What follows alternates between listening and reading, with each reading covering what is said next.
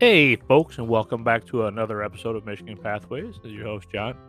It is the March 23rd, and it's a Thursday. Hope you guys are doing great out there. And just want to say real quick, thank you for everybody. Thank you to everybody that's come on here and such like that.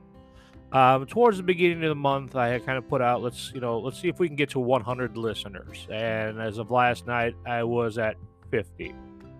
Now, just to get a count, you have to have at least 30 seconds of airtime to listen in order to count as as a count for me. So we're moving up there. We've been hovering around the 40s, and we hit 50 last night. I know we were 52 at the beginning of the month, but we're getting there, folks. And then we are 2 away. And this is a big deal for me, and it should be a big deal for you guys because the group is growing, and we are two away from 200 people now on the Michigan Pathways, Michigan Hikers Facebook page. And I just thank everybody who's come here, and we're having a good time over here, learning and teaching and kind of doing a little of everything. Also, I have promised, and I'm trying to get to it, is trying to get a video together so I can show you guys on how to make your own first aid spray. A lot of you know, some of you don't know, that I am also a herbal practitioner on the side. I more or less do it for myself now. I kind of got out of it a while back ago. But I still want to be able to bring it to the forefront, and if people are interested, go ahead to my homepage here at Anchor or even Spotify. You can drop a message to me, and I will definitely get it. So with that being said, nothing going on in the NCT news that I'm seeing, and nothing from the DNR that I'm seeing that's nothing going on here. Just going through my notes here, real folks. And then definitely, we guys want to get over to True North Expeditions. They still have the openings for the beginners backpacking boot camp. If you guys are interested in that, and you can go over to their webpage. I also have it down below. Also on our Facebook page, you can go to theirs, and you can see just about anything and everything that they've got there for you, as far as backpacking, canoeing, and kayaking.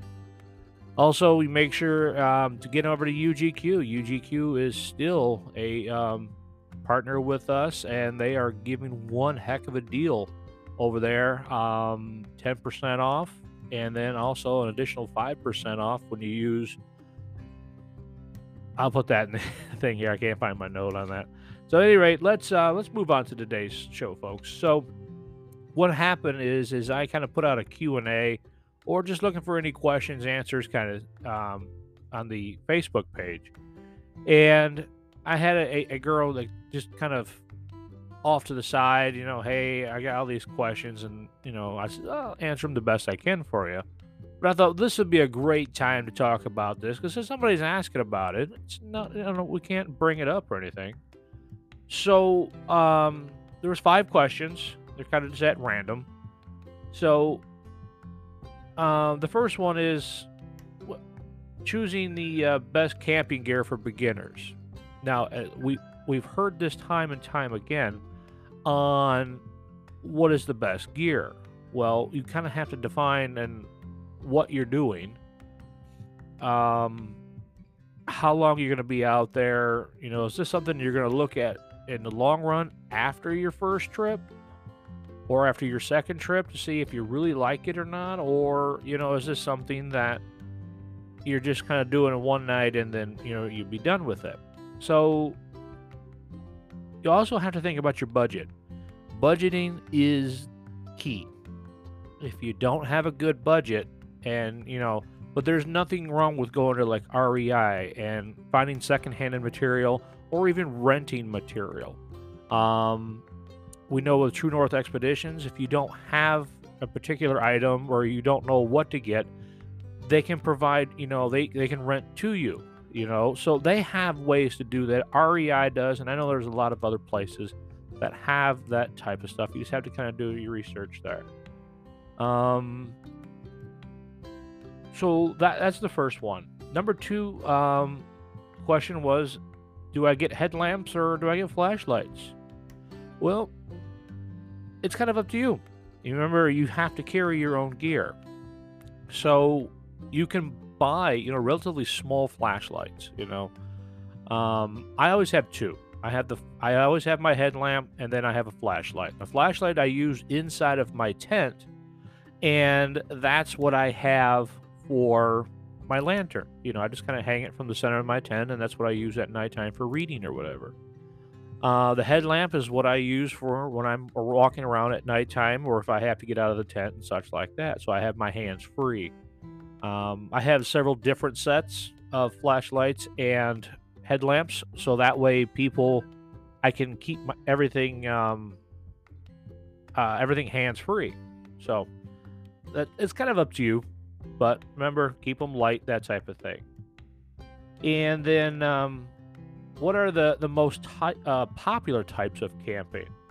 Now, we know there's all kinds of camping, but we can kind of list them here real quick. There's tent camping, there's car camping, RV or trailer, there's primitive, there's disperse, there's backcountry camping. And tent camping, we all kind of know what that is. Car camping, is even better because of the fact that you can go and you can load up your car, go to a campsite, and you can have, eggs and bacon and all that kind of groovy things in the morning if you got a really good cooler and you got stuff put away. Primitive camping, really fun. I've done that a couple different times. Dispersed camping, we all know about that. But if you don't know, dispersed camping is you're walking along, and if the area is permitted for dispersed camping, then you can camp wherever you want. Just make sure the leave no trace is in your mind. We don't want to know that you were there. You move along. And there's backcountry camping. So here in Michigan, we've got, like a lot of other places, we have backpacking, and you can go into different campgrounds in the back areas and stuff like that and camp. So, those are all different types of camping.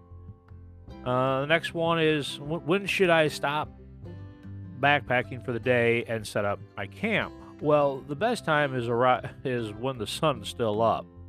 A lot of people are like, well, I want to hike almost up to dusk. Well, if you're hiking up until dusk, by the time you find a spot to sit, for the night and such like that, you may lose that precious light that is going to, hinder you in setting your tent up and collecting firewood if you are going to have a fire and such like that.